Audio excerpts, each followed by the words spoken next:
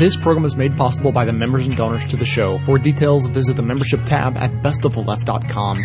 Now, welcome to the award-winning Best of the Left podcast with clips today from The David Pakman Show, The Young Turks, The Jimmy Dore Show, and Dan Savage. And a quick note to warn that this episode focuses on the Catholic Church and therefore contains profane and sexually explicit discussions.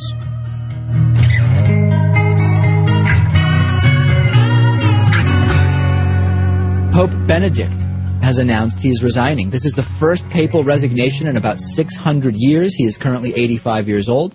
His resignation letter said a few different things, including, after having repeatedly examined my conscience before God, I have come to the certainty that my strength, due to an advanced age, are no longer suited to an adequate exercise of the Petrine ministry.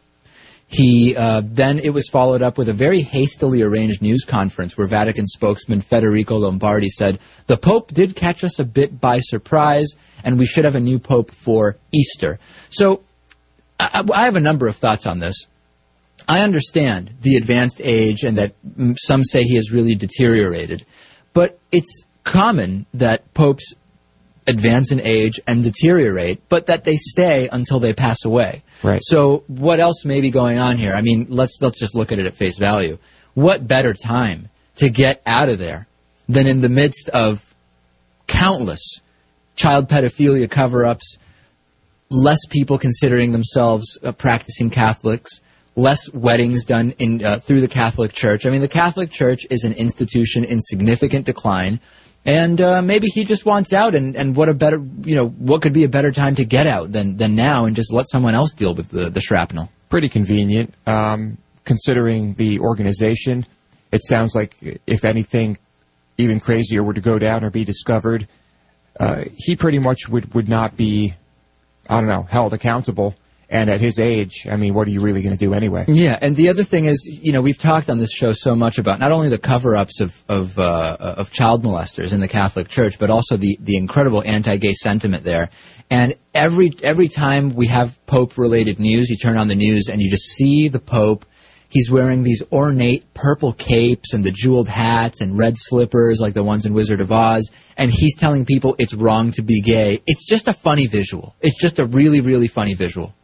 Yeah, there are some funny things about the church, but in general, there are terrible things that are going on. There are a lot of terrible things. And I don't know. I wish it didn't exist at all. Could we get a liberal pope next? And do we care? Or is this an institution that is just going to keep declining and declining? No, there will not be the type of pope you're looking for. I mean, once you get... the type of pope I'm looking for. the type of pope you'd hope would... The Jewish pope. I mean, come on, they weed people out. When you get to the top of this organization, you have to assume that everyone is pretty much on the same page. Yeah, if you get that high up, you probably are. Yeah. And also a lot of higher-ups in the Catholic Church are gay. We have a friend who has first-hand knowledge of a lot of homosexuality in the church that is essentially just covered up, and that's what it is. Does not surprise me at all.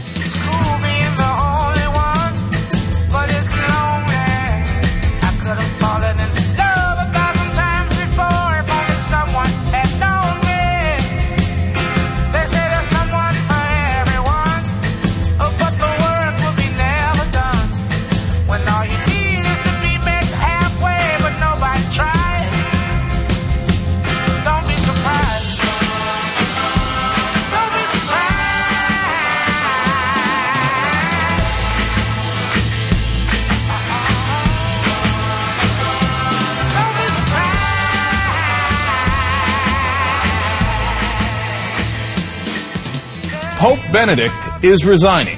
First time that a pope is resigning since 1415, nearly 600 years. And we are told it is because of health reasons. Not buying it. I believe it is because of some scandals that the church has gone through. So, of course, there's a huge sex scandal that has exploded under Pope Benedict and perhaps might get even larger. And I believe that he wants to leave before that happens. But I'm a bad guy. I'm a cynical guy for stating what other news people are not allowed to state. They have to say, he's had some upsides and some downsides. And, ailing health. Absolutely. Sure. Yeah, I mean, we haven't seen... the other pope went on and on and on with his ailing health. But perhaps maybe that's the reason why. But, look, I'm a skeptical guy. I don't believe what people in authority tell me as a matter of course. Now, of course, they could be right from time to time, and could it be that it's because of his health? It could be, but usually when somebody says, I'm going to spend time with my family, that means they got fired or they want to leave before something explodes on them. So, we do not have a new pope yet. We will probably by the end of March, then, when I can joyfully announce, Habemus Papam! But right now, we have to say, Adios Papam, or, in Italian, Addio Papam, which I did not know until today. All right, so, let us now assess Pope Benedict's upsides and downsides. A little unvarnished as opposed to the rest of the media. So, in the sense that we'll actually keep it real. So, first of all, giant negative, as I just told you, huge sex scandals exposed under Pope Benedict. Now, to be fair, he's not the one that did the sex scandals, and they happen to be exposed under him. They weren't necessarily committed under him. And as a positive, he actually set new guidelines to prevent abuse. Now, as a negative, he never punished the bishops for the cover-ups. Never. Never. And by the way, before he became Pope, since 1982, he ran the office that was in charge of punishing the bishops for cover-ups. Never punished them. Okay? And so that's a giant downside to, obviously, his reign here, that there wasn't significant accountability for the horrible sex scandals that happened. Look, there's one that's brewing now in Los Angeles. We already know about it. Could it get worse? In 2010, it was all over the world. We had thousands of people come out in Europe, Australia, South America, and obviously, before that, all over the United States as well. Now, on other issues, in one of his books, he wrote about how, as the Pope, he is exonerating all Jews for killing Jesus Christ. Now, I find that hilarious. But I guess some people wanted to hear the Pope say it. He said, look, it's not all the Jews, okay? I read the Bible, and I read the history of it, and it turns out there was a lot of other factors involved, and you can't blame all the Jews. Well, thanks God for that. So, that's a positive, though, and other popes had not said it, so that's good.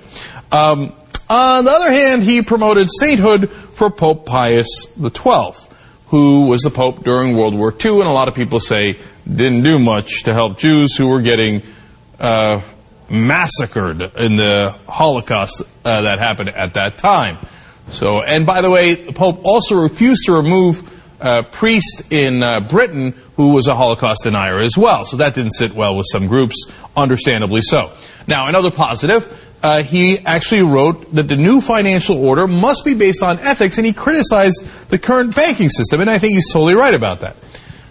Downside is that there was a significant money laundering scandal at the Vatican where millions of dollars had to be seized, and you couldn't even use your credit cards at the Vatican for a while because Italy was so mad that the Vatican was not taking action to stop that money laundering.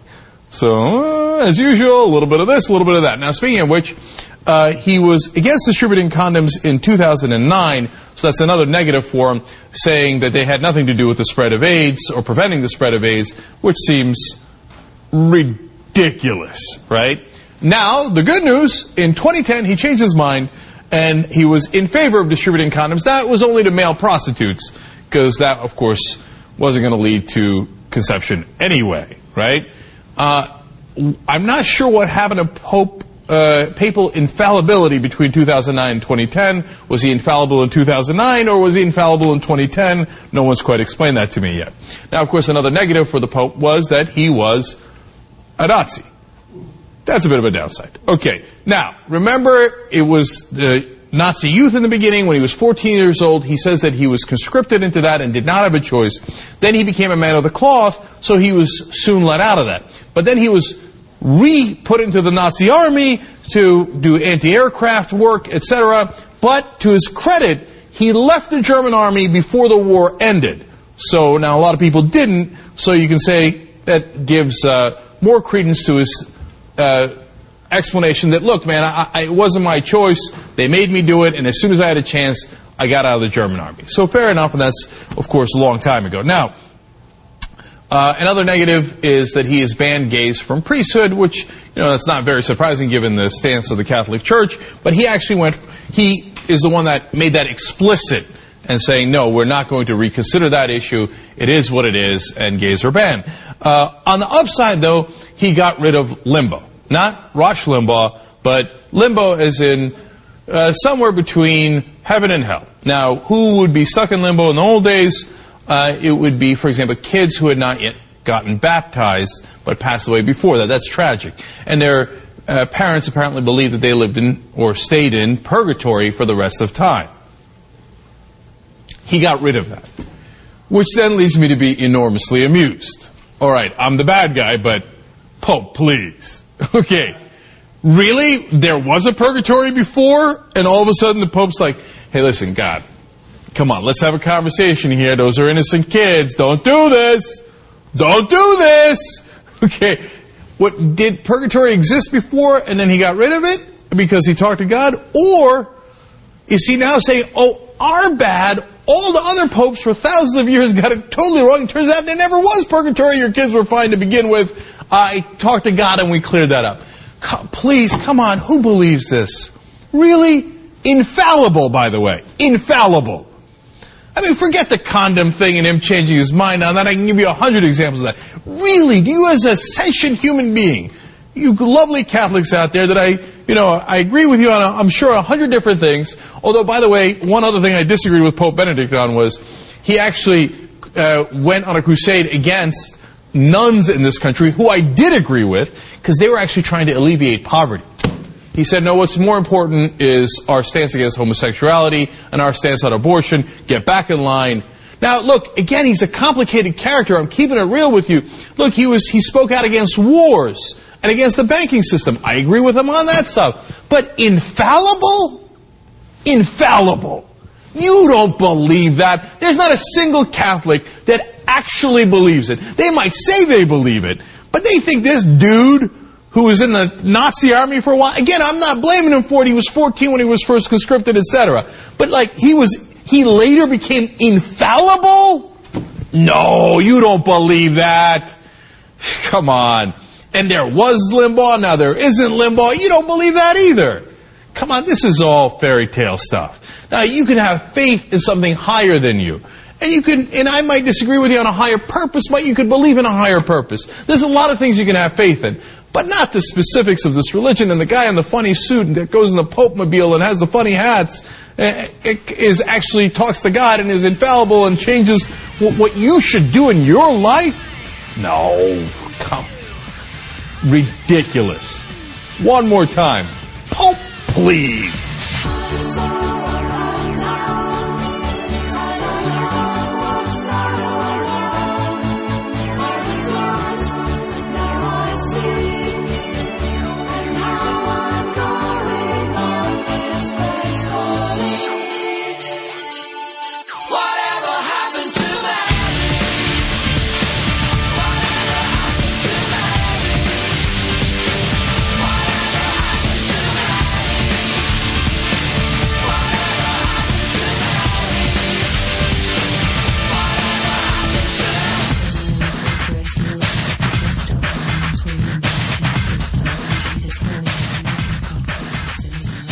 Okay, so in this week's Oh My God segment, we're going to be talking about the Catholic Church because there's a new report just came out in Ireland about how bad and deep the harboring of the pedophiles were. Because let's remember, the problem wasn't necessarily that there were molesters in the church. There's molesters in every church. The problem was that the church, from the top down, starting at the tippy top with the Pope, harbored them and obstructed the police's investigation. So what they did was they let these child rapists loose on other people and kept them raping children. And they kept harboring them because they wanted to protect the institution instead of protecting the innocent children. So they have a new report that just came out in Ireland, and I'm going to play. Here's the Prime Minister of Ireland, and here's what he has to say about it.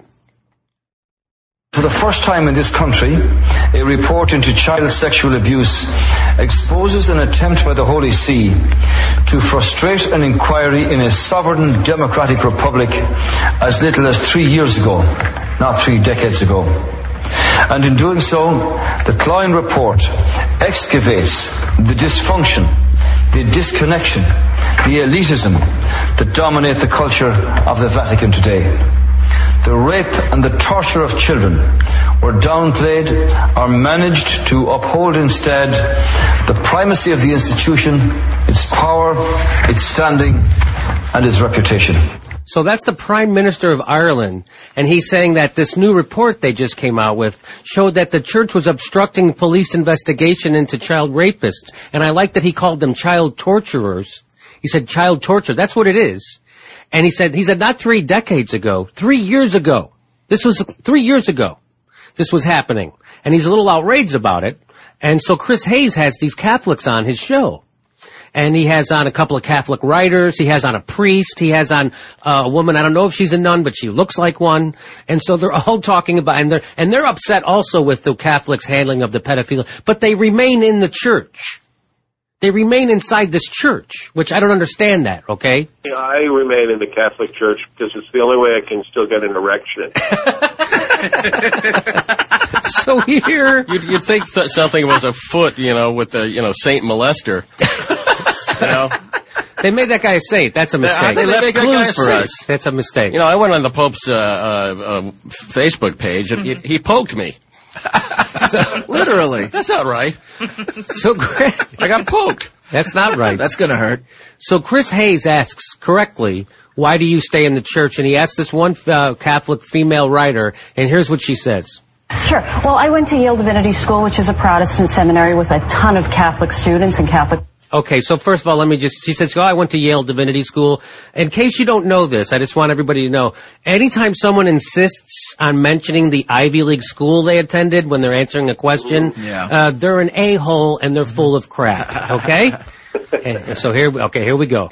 Faculty in it, and that gave me years to figure out what it was that I loved about this church and what was distinctive. And first of all, I think it's funny that she has to, while in college, it takes her years to figure out what she loves about the church. Mm-hmm. You already love it, you just don't know what it is you love about the church. Have you ever loved something like that before in your life, that you loved it, but you didn't know why you loved it? Even something as confusing as Rocky Road ice cream, I knew why I loved it right away. Okay. You have to love it on faith, Jimmy. It take years to develop the taste for Rocky Road. So here is after a few years of all the time she needed to figure out what it was. This is what she loved about the church. And what hurts me about so many more traditional Catholics who claim to love the church is they have this very reductive view of Catholicism that says, well, it all comes down to what you believe about sexual morality.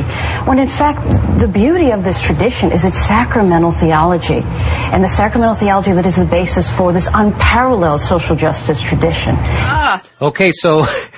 She says that she's upset at other people who have what she calls a reductive view of religion, which that's a pretty good academic word. She completely misused it. Reductive would be taking the 7 sacraments as the sum total of the Catholic religious experience, which is what she just did. She's trying to pretend that the sacramental, I don't know if you're not Catholic, sacraments are like marriage is a sacrament.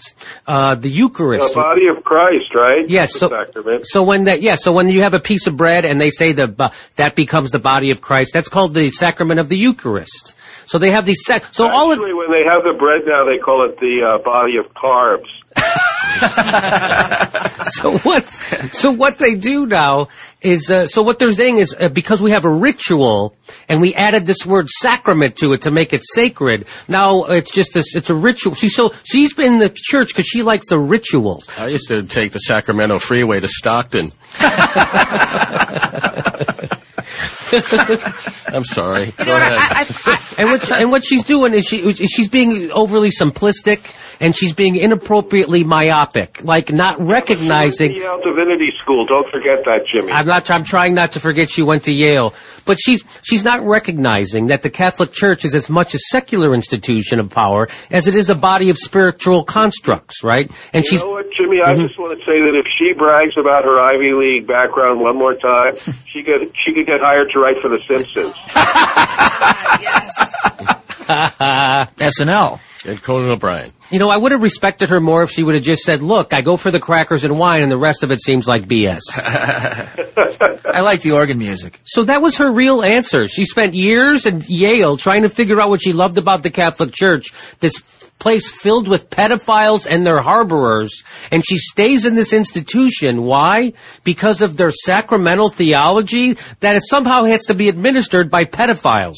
I don't understand this. Why she stays in there. Go ahead. The Catholic Church provided her with a structure for her self-hatred. Yes, I think you're right. So here's You know what? I do find one thing annoying, just overall, that she has to say that she was hurt by these people. Like, she was hurt by people having any kind of opposing viewpoint about the Catholic Church. She's hurt? She got off easy, I think. Absolutely. Relative to other people's experience. She's not outraged about anything. She's just hurt how people are interpreting her doctrine, I guess. Yeah, I again, that was the answer to why do you stay in this organization that is not only filled with pedophiles, but run at the tippy top by people who harbored them. We all know this now. Right. The Mahoney here in Los Angeles just had to resign. He's still a cardinal, by the way. Oh, and he can't wait to vote for the new pope. And he's had to resign because they found out he was actively thwarting the police investigation of pedophiles that he harbored. He didn't turn them in, but I don't understand why any of these guys don't have to go to jail. They don't. Yeah, they're criminals. They're criminals. So if you did that in any other organization, you'd go to jail, but they don't because they work for the church, which is another reason to not like religion, because it gives false piety to people who don't deserve it. They don't go to jail because it's a huge corporation. You know, it's a huge corporation. Yes. Billions of dollars, the same way the oil companies, you know. Yes, it's Wall Street beat the rap. Yes. This is another corporation that's beating the rap. Exactly. They have a lot of power. Let's face it, God is too big to fail. God is too big to fail. As the Reverend Gene Scott used to say here in L.A., a great pastor here, he used to he would diagram the word Ecclesiastes, and he would take it down to its root, which was money. Oh, really? That was his argument. Yeah, Ecclesiastes is the root of that word is in money. Money. Filthy lucre, yeah. And you know, I'm tired of people giving them these titles, Cardinal Roger Mahoney. Why isn't it just Predator? That's funny. Capital P. So they have another Arch predator. They have another Catholic writer on, and Chris Hayes asked him the same question. Why do you stay in this church? Because this guy admitted to questioning it. He was an atheist for a while, but he came back to the church. And here's why this guy came back to the church. Ready? What is the Catholic Church good for unless you believe the tomb was empty on Sunday, Jesus Christ is the risen Lord, and you want to get to heaven? Well, actually, I say, what is the Catholic Church good for even if you believe that stuff and want to go to heaven? Why do you need that? There's dozens of other churches. If you believe that he's the risen Lord and all that stuff, why do you need the Catholic Church? Why can't you go to like a Unitarian church where they have a lot more singing and less molesting? Why? I don't understand why you have to go. It's the same reason I watch the TV show Smash. I need something silly in my life. I am a Bogomil, and I will never go back to Catholicism. He is a Bogomil. Let me listen to this guy again. Let's listen to what he has to say. What is the Catholic Church good for unless you believe the tomb was empty on Sunday, Jesus Christ is the risen Lord, and you want to get to heaven? Okay, what is it good for? I don't know. There's all the schools, the hospitals, the real estate, the various charities. The Catholic Church could cut out all the God stuff and still be one of the world's largest and most powerful financial, political powers in the world. So, just on their T-shirt sales alone. They got a lot of paintings and mosaics. Got a lot the of God stuff is only dragging them down. Yeah, if you think about it. It really holding them back. One big thing, they got to get rid of the pigeons. The fact that the resurrection is the main reason he's in the Catholic Church means he's no different from a Star Wars fan. You know, in other words, fantasy is what he's into. Yes, very good point, Frank. I don't know. There's no pedophilia in Star Wars, right? Hang on, there's more coming. Let me hear this guy again. Until the sequels come out. Okay. What is the Catholic Church good for unless you believe the tomb was empty on Sunday, Jesus Christ is the risen Lord, and you want to get to heaven? Right. Like, that is what drew me back into the church. Really, of all the options to worship Jesus, from the Pentecostals with the snake juggling to the Unitarians, which are basically, they just meet at a Denny's every Sunday to chat. That's basically what they are. And you felt drawn to the one church that molests kids and thinks having sex is too magical to permit condoms. This is one of those moments when I'm going to say, don't follow your heart, buddy. That's one of those moments. So, and I love how that woman, none of them try to reconcile the rape thing. None of them try to reconcile the rape. That's what he specifically asked them. Hey, how do you reconcile staying in this? Why do you stay in this organization and try to change it instead of just leaving it? And they couldn't answer that question. That woman didn't try to answer that question. She didn't, you know. And so what? You want to believe in those three things. Why do you have to belong to the Catholic Church? That's my point. You want to get to heaven. I want to get to heaven. Where could I go? Oh, there's nothing but pedophiles around. Okay. Everything's mystical to them. Everything has a double meaning. For instance, Jesus has risen.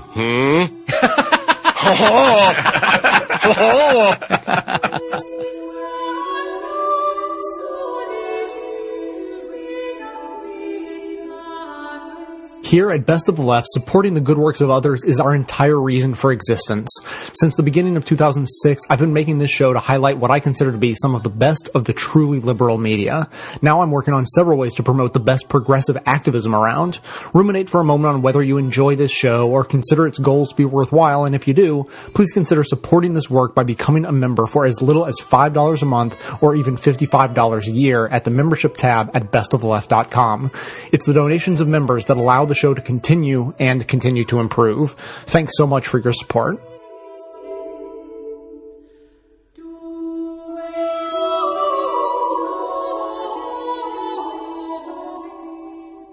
The Pope, let's talk about the Pope, because you know what?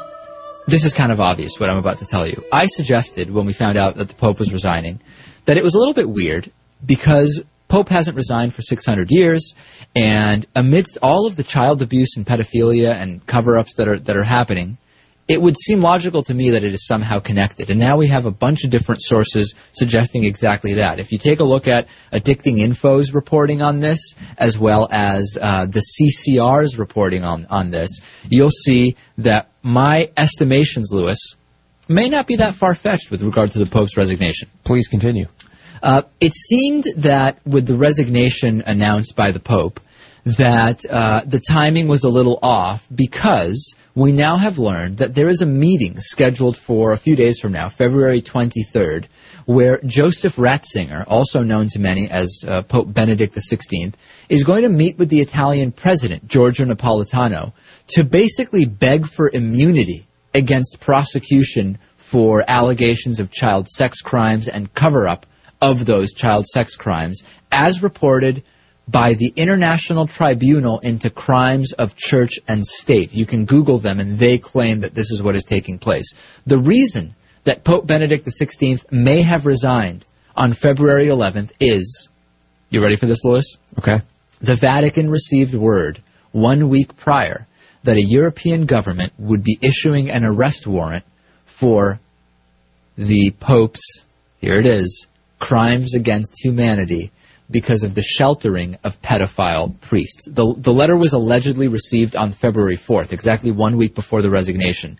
And now we can't ignore the timing of this. If we believe that the letter is there, and we believe the reporting that on February 23rd, the Pope will be meeting with the Italian president to ask for immunity, we have to assume the resignation is connected. It just doesn't make sense. No other explanation makes sense.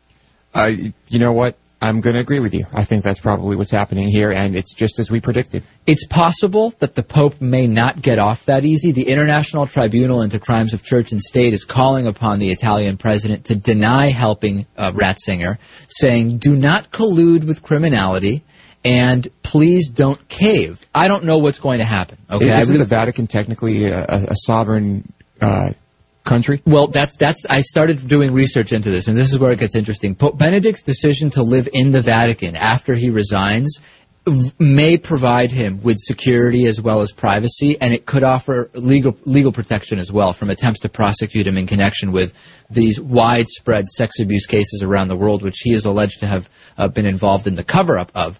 And church sources and legal experts are saying it is absolutely necessary that he stays in the Vatican, and if he lived anywhere else, we might have crazies filing lawsuits, or a magistrate might arrest him, like some other former heads of state have been for alleged acts while they were head of state. I think it is very, very clear what is going on here. We could believe that this is all irrelevant speculation combined with incorrect allegations of letters and meetings and all that stuff, but it's fitting together too perfectly to believe that there's nothing here, Natan, don't you think? I'm not going to make the claim that he resigned because of these issues, but I will say that these issues aren't going to be resolved, most likely with the next pope. So we can still criticize the Vatican and the church hierarchy for that. As for the specific reasons why this pope resigned, I don't really know. Okay. I mean, when you're the pope, you are expected to leave the Vatican. When you resign, you are no longer expected to leave the Vatican. And I think clearly he wants to stay in the Vatican for these reasons. And as usual, you know, when I look at the church, all I see is fraud, extortion, and pedophilia. That's pretty much it. And doesn't the tree write great poetry, doing its job so well? Do you blame Monet? His gardens in Giverny he captured.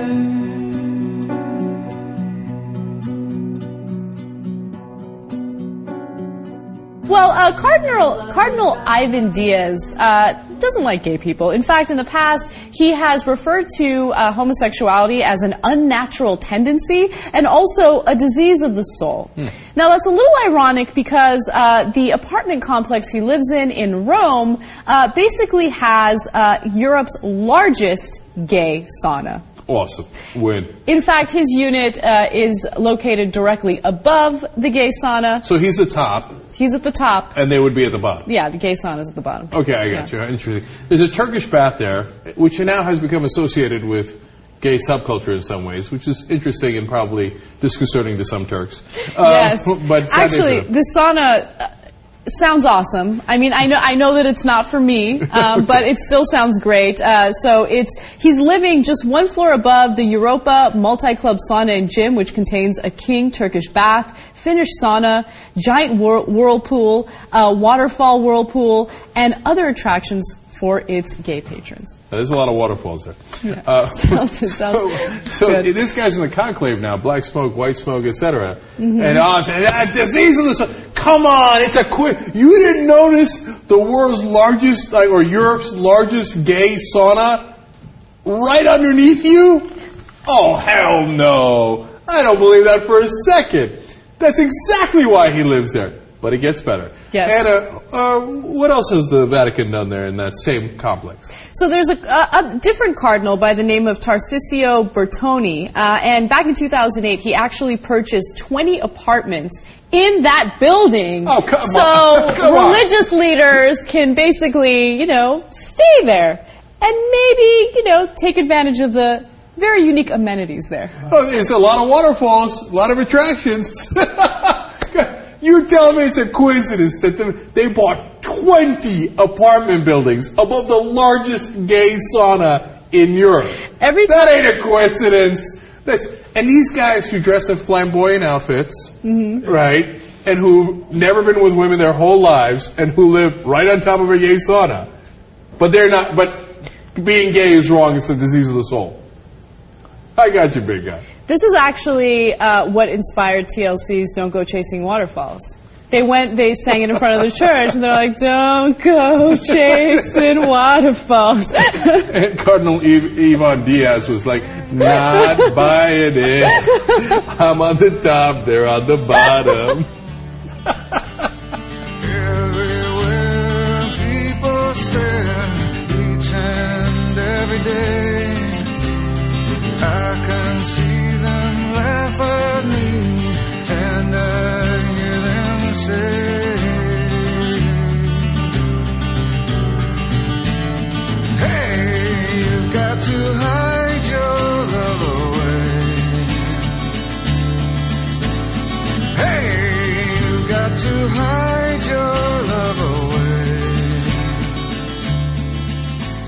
I have used this headline a million times on Slog, the Stranger's blog, where I blog every day.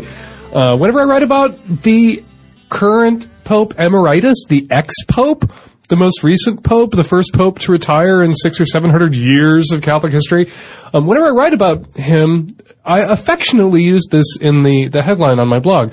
that motherfucking power-hungry, self-aggrandized bigot in the stupid fucking hat joins Twitter. That was one of the headlines that I used. And then when the Pope announced he was retiring, I, of course, headlined that post. That motherfucking power-hungry, self-aggrandized bigot in the stupid fucking hat retires.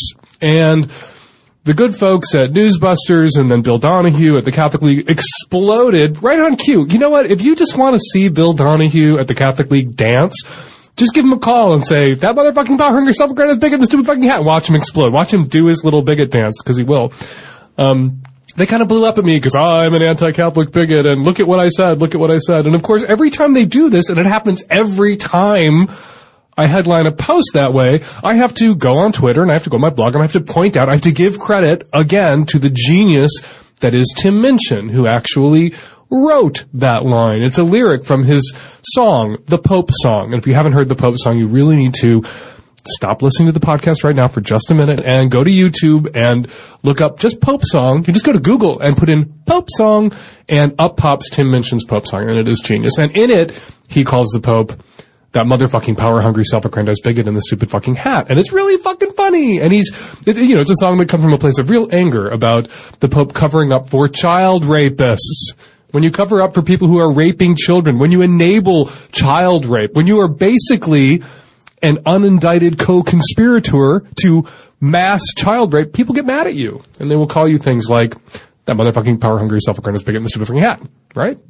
Anyway, I was thinking about the Catholics this week because I'm in trouble with the Catholics, and Bill Donahue put out a press release called Dan Savage, Savage's Pope. Did you catch that? Savage, Savages? That was really clever. I've never heard that before.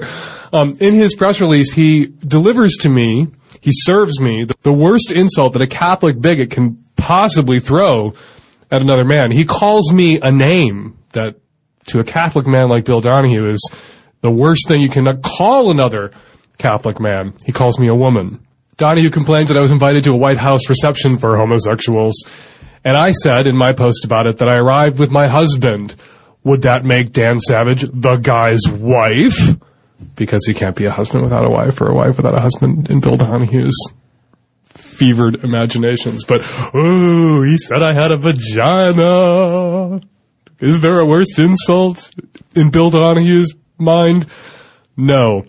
Anyway, I was thinking about the Catholics, of course, because the Pope retired. That self-aggrandized motherfucker retired, which hasn't happened in a long time. And right now, there is no Pope. Right now, we are popeless. They're meeting in the Sistine Chapel. The cardinals, the princes of the church, they're all meeting, save one. Cardinal Keith O'Brien, the highest-ranking Catholic official in the United Kingdom, it ain't there. Now, I don't know if you guys have heard of Cardinal Keith O'Brien. He's sort of not very nice to gay people. He has described us as captives of sexual aberrations. He has said that same-sex relationships are harmful to the medical, emotional, and spiritual well-being of those involved. No compassionate society would ever enact legislation to facilitate or promote such relationships. Blah, blah, blah. He's gone on and on and on. He's a big fucking Catholic gay basher. Another self-aggrandized stupid fucking bigot in a stupid fucking hat. And a couple of years ago, Stonewall, which is the big gay rights org in the United Kingdom, awarded him with their Bigot of the Year prize. And there was some hubbub about whether that was rude, whether the gays were being rude to the nice cardinal who said that we are captives of sexual aberrations and that society should do nothing that might facilitate our relationships, like, say, perhaps refrain from burning us at the stake, which they used to do. Anyway, regular listeners, you know where this is going. Cardinal Keith O'Brien is not in Rome helping pick the next stupid fucking self-aggrandized bigot in the stupid fucking hat because 4 people came forward to accuse him of sexual improprieties. 4 men. 4 adult men. And he was out so fast, in part because these just weren't the usual pickings. These people that Cardinal Keith O'Brien is alleged to have exploited sexually, alleged to have had improper relationships with. They were other priests that he had preyed upon when they were seminarians and they were deacons and they were young priests, allegedly. And so Cardinal Keith O'Brien is out. He had to retire, resign. He's not allowed to help pick the next pope because unlike Cardinal Mahoney from Los Angeles, who evidence has come out, documents released in the last month, was covering up for and moving around priests who were raping little boys and little girls and making it possible for them to rape and rape and rape again and shielding them from law enforcement, intentionally advising them to stay out of California so they would not be arrested, moving those motherfuckers around. That motherfucker, Cardinal Mahoney, is in Rome, picking the next pope. Because what he did is fine, because that's child rape, and child rape is cool. Cardinal O'Brien preyed on priests, preyed on adult men, exploited his power and his authority and preyed upon them. And apparently, that's not okay. So Cardinal O'Brien, he violated the cardinal rule, I guess, of sexual exploitative relationships in the Catholic Church and fucked priests. Not okay, you're going to get bounced. Fuck a little boy, you'll get moved around and we'll make it possible for you to fuck another one. Rape another one. That's okay. Anyway, if Bill Donahue is listening, and pretty much any time I say that motherfucking power-hungry, self-aggrandized bigot in the stupid fucking hat, Bill Donahue appears before me. So I assume he's listening, because I've said it like 14 or 15 times at this point. If Bill Donahue's listening, I wanted to draw his attention to another headline that I've written that he might want to shit out a press release about and maybe call me a woman for writing. There was a story in the Washington Post about the fallout from Cardinal Keith O'Brien's resignation. He had also decried a tyranny of tolerance, called gay marriage grotesque, and said no secular government had the moral authority to legalize such unions. Of course this guy's a faggot, right? Of course any dude who spends this much time beating up, condemning, attacking, worrying about some other dude marrying some other dude. We've seen this script a million times. The high-profile bigot, guess what? The high-profile anti-gay bigot is a gay fucking closeted mess. Anyway, the Washington Post had a story about O'Brien, and it wrote that it was contributing to the crisis of Catholicism in Europe. Thousands of Europeans abandoning the faith. The nature of the allegations against O'Brien has already led others to call them, if proved true, an example of the kind of hypocrisy that is eroding the Church's influence, particularly on the globe's most socially liberal continent, Europe. Fresh scandal now, observers say, could undermine the Church's current battle to restore its voice in the region, which it has waged by rallying against a bevy of liberal causes from legalized abortion in Ireland to gay marriage in France. So Bill Donahue, if you're listening, and I'm sure that you are at this point, I wanted to make sure you didn't miss this headline on Slog. In linking to the Washington Post story, I wrote what I thought should have been the headline of their story. Europeans are leaving the church because, look at the hypocrisy. Europeans don't care for being ordered around by cock-sucking hypocrites. Should have been the headline. Oh, poor Cardinal O'Brien. Someone needed to be the church's voice in the region, and he quite selflessly pulled the cock out of his mouth long enough to condemn gay marriage, and then bam! He's exposed as another closeted Catholic hypocrite. Sucks to be him, don't it? Doesn't suck so much to be Cardinal Mahoney, who is in Rome right now, despite having conspired, go to the LA Times, read the documents, conspired to cover up for and protect child rapists. That motherfucker's in Rome. That motherfucker is helping to pick the next motherfucking power-hungry, self-aggrandized bigot in the stupid fucking hat. Just had to Catholic out there for a second, because the Catholics have been coming for me this week on Twitter and in my email inbox, because Donahue put my email on his press release and encouraged his followers to tell me that I'm a cocksucker who's going to hell. Which I knew, and you knew, because you're a listener to my cocksucking show. One Catholic pro-life mom and blogger on Twitter noticed my headline about the Cardinal calling him a hypocrite and a cocksucker. Suzanne Fortin, who is at Rose Blue on Twitter, jumped down my throat and accused me of being an intolerant hater for insulting the Cardinal. And I pointed out that hypocrite is just a fact, and where I come from, cocksucker is not an insult. It actually recommends the guy where I come from. Suzanne and I kind of got in on Twitter for a while, and she claimed that Catholics are oppressed and gay people are not, and I pointed out that her marriage is legally recognized in all 50 states and mine is not. And she wrote, your marriage is based on sodomy, mine isn't, two totally different sexual acts. Which I thought was kind of bigoted. My marriage isn't sodomy-based, it's sodomy-enhanced. I feel sorry, really, for anyone whose marriage isn't sodomy-enhanced. While it was nice to come to the attention of an obscure Catholic blogger on Twitter, what I really would like is a another press release from my good friend Bill Donahue slapping me around for Europeans don't care for being ordered around by cocksucking hypocrites. Fuck the motherfucker, fuck the motherfucker, fuck the motherfucker, fucking fuck the motherfucker, fuck the motherfucker, fuck the motherfucking Pope. Fuck the motherfucker and fuck you, motherfucker, if you think that motherfucker is sacred. If you cover for another motherfucker who's a kitty fucker, fuck you, you're no better than the motherfucking rapist. And if you don't like the swearing that this motherfucker forced from me and reckon it shows moral or intellectual paucity, then fuck you, motherfucker. This is language one employs when one is fucking cross about fuckers fucking boys. I don't give a fuck if calling the Pope a motherfucker means you unthinkingly brandy and unthinking apostate. This has now to do with other fucking godly motherfuckers. I'm not interested right now in fucking scriptural debate. There are other fucking songs and there are other fucking ways. I'll be a religious apologist on other fucking days. And the fact remains, if you protect a single kitty fucker, then Pope or Prince or Plumber, you're a fucking motherfucker. You see, I don't give a fuck what any other motherfucker believes about Jesus and his motherfucking mother. I've no problem with the spiritual beliefs of all these fuckers, while those beliefs don't impact on the happiness of others. But if you build your church on planes of fucking moral authority, and with threats of hell impose it on others in society, then you motherfuckers can expect some fucking wrath when it turns out you've been fucking us in our motherfucking asses. So fuck the motherfucker and fuck you, motherfucker, if you're still a motherfucking paganist. If he covered for a single motherfucker who's a kitty fucker, fuck the motherfucker, he's as evil as the rapist. And if you look into your motherfucking heart and tell me true, if this motherfucking stupid fucking song offended you with its filthy fucking language and its fucking disrespect, if it made you feel angry, go ahead and write a letter. But if you find me more offensive than the fucking possibility the Pope protected priests when they were getting fucking fiddly, then listen to me, motherfucker, this here is a fact. You are just as morally misguided as that motherfucking power-hungry, self-aggrandized bigot in the stupid fucking hat. If you're like me, you were watching the Pope leave the Pope place. The Popedom? The Popitude. The Pope Dome? The Pope Cave. Yes. And the Octopope Cage. And the Popetagon? So I just want to make fun of the way that people... First of all, I think it's all crazy. I think it's all just watch it, hocus pope.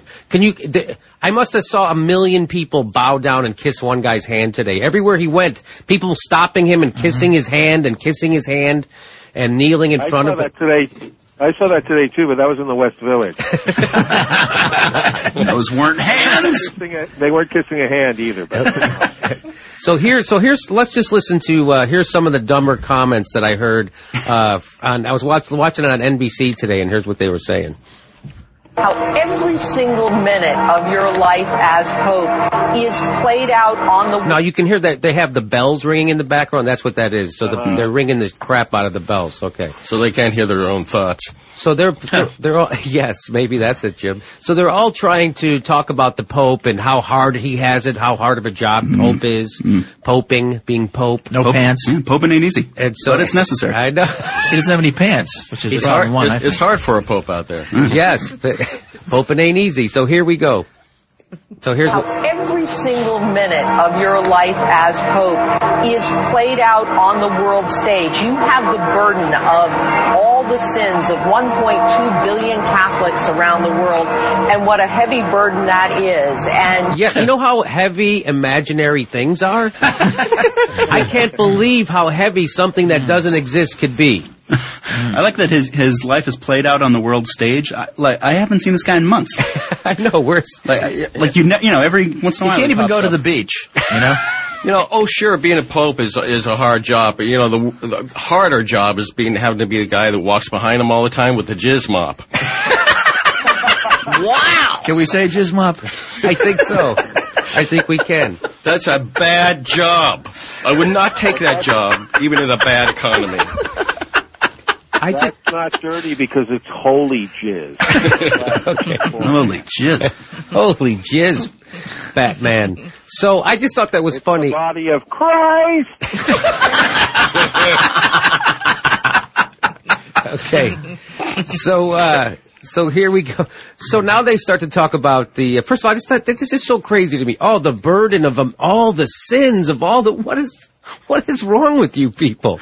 This is a news person. This isn't my aunt, right? It's a news person. She's buying this crap. There are actual job requirements to be your aunt, I think. Yeah, there actually are, yes. So here they're talking about since the last time we had a new pope, and they start to reminisce about it, and here we go. I've seen a change in the attitudes of cardinals to the problems in the church. When we were here... So she says that she sees a change in the attitudes of the cardinals, right? So I think she's speaking to the sexual scandal about that. That's the change. So here's what she says about the last time they were in Rome picking a pope. In 2005, for the death of John Paul II, it was after we had been through 3 years of horrible revelations in the U.S. about clergy sex abuse, and there was still great defensiveness here in the Vatican on that issue. For a long time, they thought it was just an American problem that was fueled by the American media.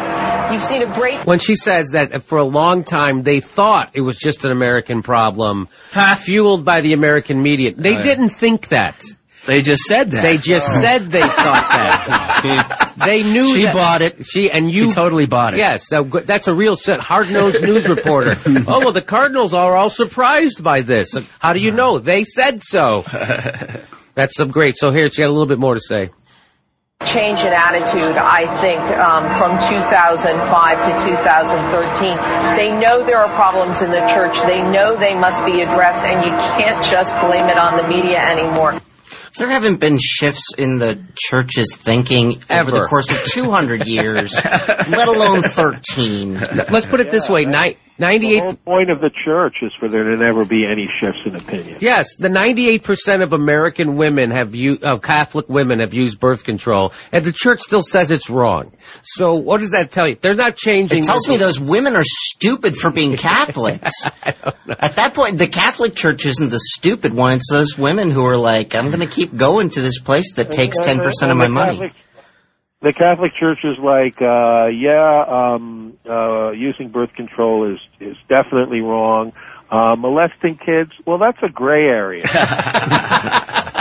We go either way. Okay, so now they're talking about, so they all have to pick a new pope. The cardinals, all these cardinals get together. Wait, don't you mean CeeLo and Christina Aguilera and those rotating chairs? Aren't they the ones who picked the pope? This is different. No, I don't know. I think you're. Can we check that? Peter Piper picked a peck of picker popes. Okay, I like that alliteration. So the bishops are worried about filling the pope's vacant seat. While priests have been filling seats, polishing their bishops. I'm not saying anything more. What? That's it. That's the end of that joke. You fill it in. You do the work. I'm not your servant. How do you expect people to get it? So here's what they say about they need guidance. They need guidance to help pick a pope, and here's what this guy says.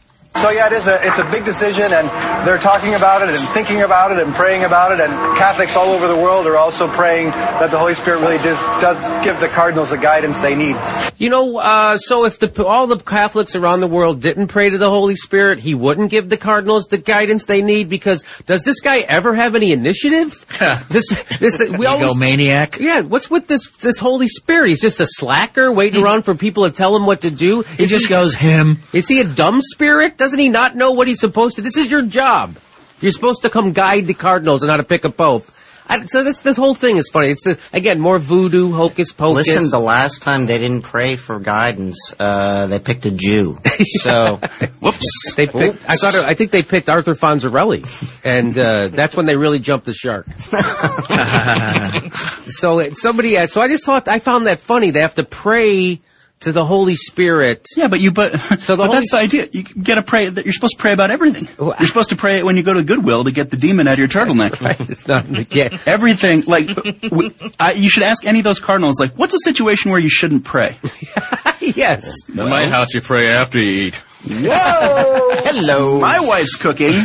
Let's just be clear. It's people like Pat Robertson who make Catholics look good. What the Holy Spirit hears when it's in a room with any of these priests is them telling the Holy Spirit, if you ever tell anyone about this. So that somebody wondered what the Pope was going to be doing now that he's a private Pope. Pope Emeritus do you suppose, Father? Do you believe that today is the last we will see of him or hear from him? I suppose that I'm suspecting he'll be harboring pedophiles in the private sector from now on. If they're going to have this much coverage for this kind of why don't they just cover Dungeons and Dragons games? I feel the same way that you do. There's just as much reality involved in what they're talking about. Well, what about the people who play Dungeons and Dragons? They have all the sins of 1,000,000 Dungeons and Dragons people hanging on their shoulders, right? So here, they do. And the Holy Spirit couldn't get it past the Comic-Con this year. It'd be great if a conclave was largely done through 12-sided dice. And though he's been on the public stage, he has been a pope who has not wanted to draw a lot of attention to himself. No. Because he's doing a lousy job. No, that's why he's pope. You become pope because you want to remain anonymous, and that's why he wears red shoes, too. Because he doesn't want people to notice him. He's one of those low-profile popes. He is. He drives around. Yeah, yes. Just so everybody knows that once he leaves being popey, he will no longer wear red shoes. He's going with a brown leather. Yes. He's from Mexico. Did you know that? A loafer. I think it's a loafer. I thought he has to wear sandals and socks if he's retired. He is. He literally is switching it up. I love that. He is switching it up. He's not going to wear red shoes. He's going to wear the brown. This has been reported already. Yes. He's working on a screenplay. Yeah. So we're looking forward to that. His curb strip. That now that he's not Pope anymore, he's going to broaden his interests and try to protect pedophiles from other religions. Yeah. So I just like that he's very shy. So then the reporters try to talk about how understated. Well, you'll hear it. Here we go. So, although the Catholic Church is one that does pomp and circumstance extraordinarily well, we are seeing something very simple here. The helicopter lands. The 9,000 people greet him. His 44-hectare garden estate, surrounded by miles and miles of gardens. The team of virgins will jump into the volcano. Boy, I was afraid you guys wouldn't spot the comedy in what you were saying. You guys got it immediately. You know what, though? It is low profile, because if he wanted to make a big deal out of it, wouldn't it be like a hovercraft or a jetpack? No, he's just that's a lot more flashy. It did go better this time. Last time the helicopter fell on Vic Morrow. Too soon?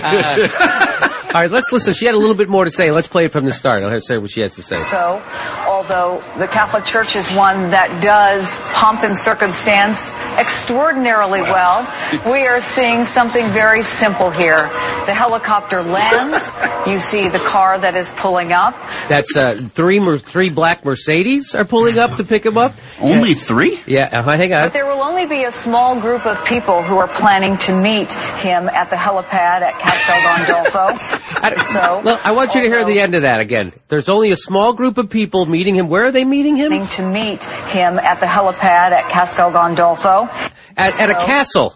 They're going, this is the understated ceremony. He's taking a private helicopter to the helipad and the 4,400-acre estate that is also a castle.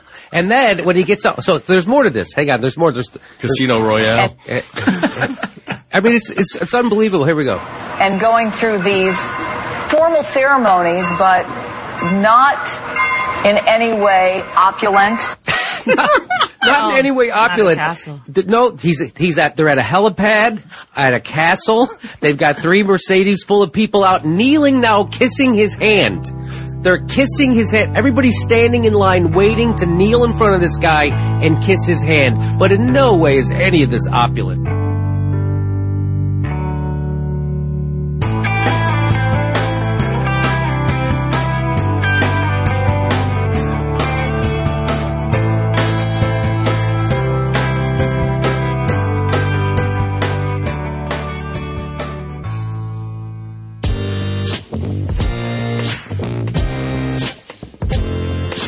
Hey Jay, this is Ryan in Indiana. I love the show. I wanted to comment about Dan from Cleveland's comments about white privilege. Hey Jay, this is Dan from Cleveland. I really think that a big part of the problem is that there's not enough of us white guys willing to admit that we have privilege and that, we've benefited from being white guys. And I just wanted to agree with him. I make it a point, actually, at my workplace to point out the things that I benefit from, simply from being white. I work in healthcare.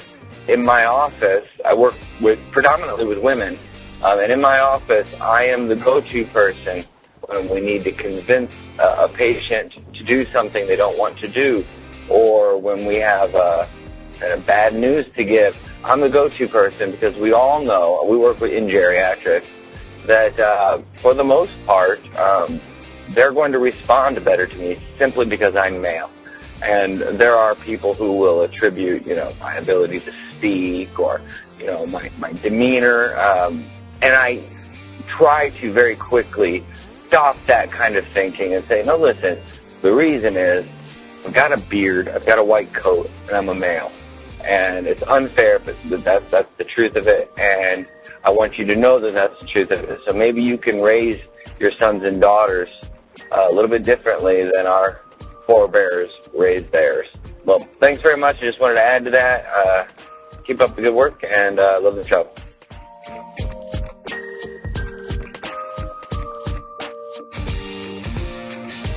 Hi, Dave. This is Daniel from Los Angeles. I'm calling in response to the racism episode.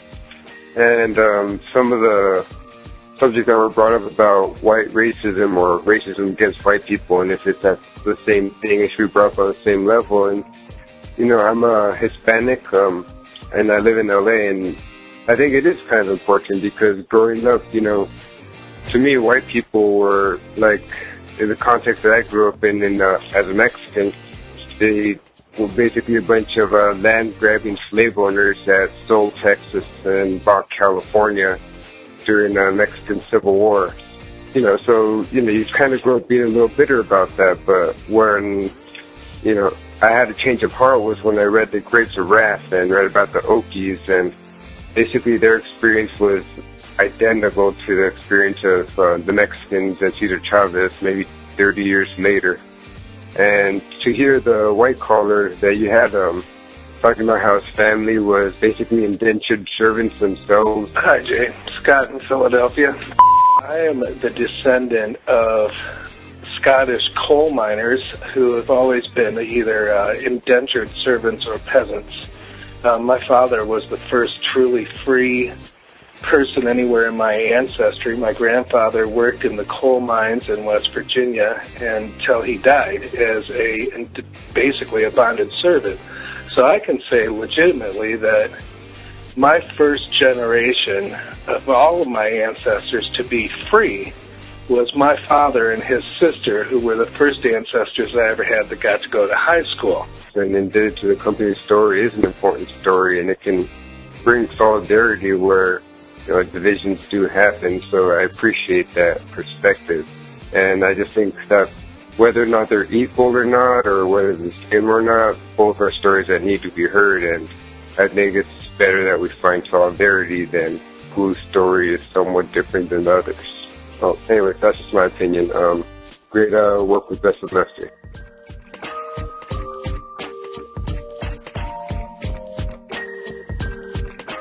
Hi, Jay. This is Rachel from Boston. I'm just really pissed off because I had a conversation with a friend, and I realized that the Second Amendment was written back in 1776, when our country was founded, and that was written in a time when the technology of guns were that the gun took, 3 minutes to reload? I don't actually know. I didn't own a musket, but it took 3 minutes to reload that gun, and the crackpot who shot all those kids in Connecticut took, 2 minutes and 15 seconds to shoot how many kids? 26 kids in 2 minutes and 15 seconds? So the technology, as you say so many times, hasn't caught up with the Second Amendment. And we're shooting people with drones in less than 5 seconds from another country, and it just pisses me off.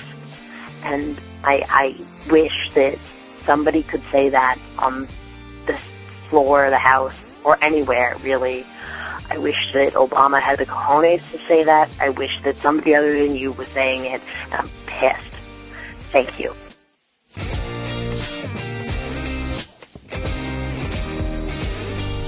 Hey, Jay. This is Hamish out in California.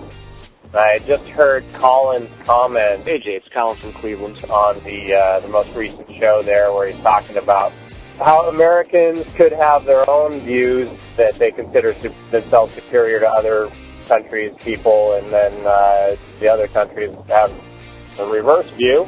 Putting that kind of pride in your nationality actually just continuates the problem. By saying that an American life means more to me, you're justifying every other country that doesn't like us to put their rights and their lives above ours. And that just leads to everybody always thinking that it's better for them to get ahead because they're worth more than somebody else. I really thought that he made a great point linking his thoughts to pride in America. People don't really step outside themselves and look at themselves as a global citizen. They just think about their country. And don't get me wrong, Jay, I'm a proud American. But it can't be blind, ignorant pride. You have to think of us as a global population if we want this world to continue. I think it's really important to talk about pride in America as more than just pride in being born here, having citizenship here, celebrating the fact that there are these borders on a map or something like that.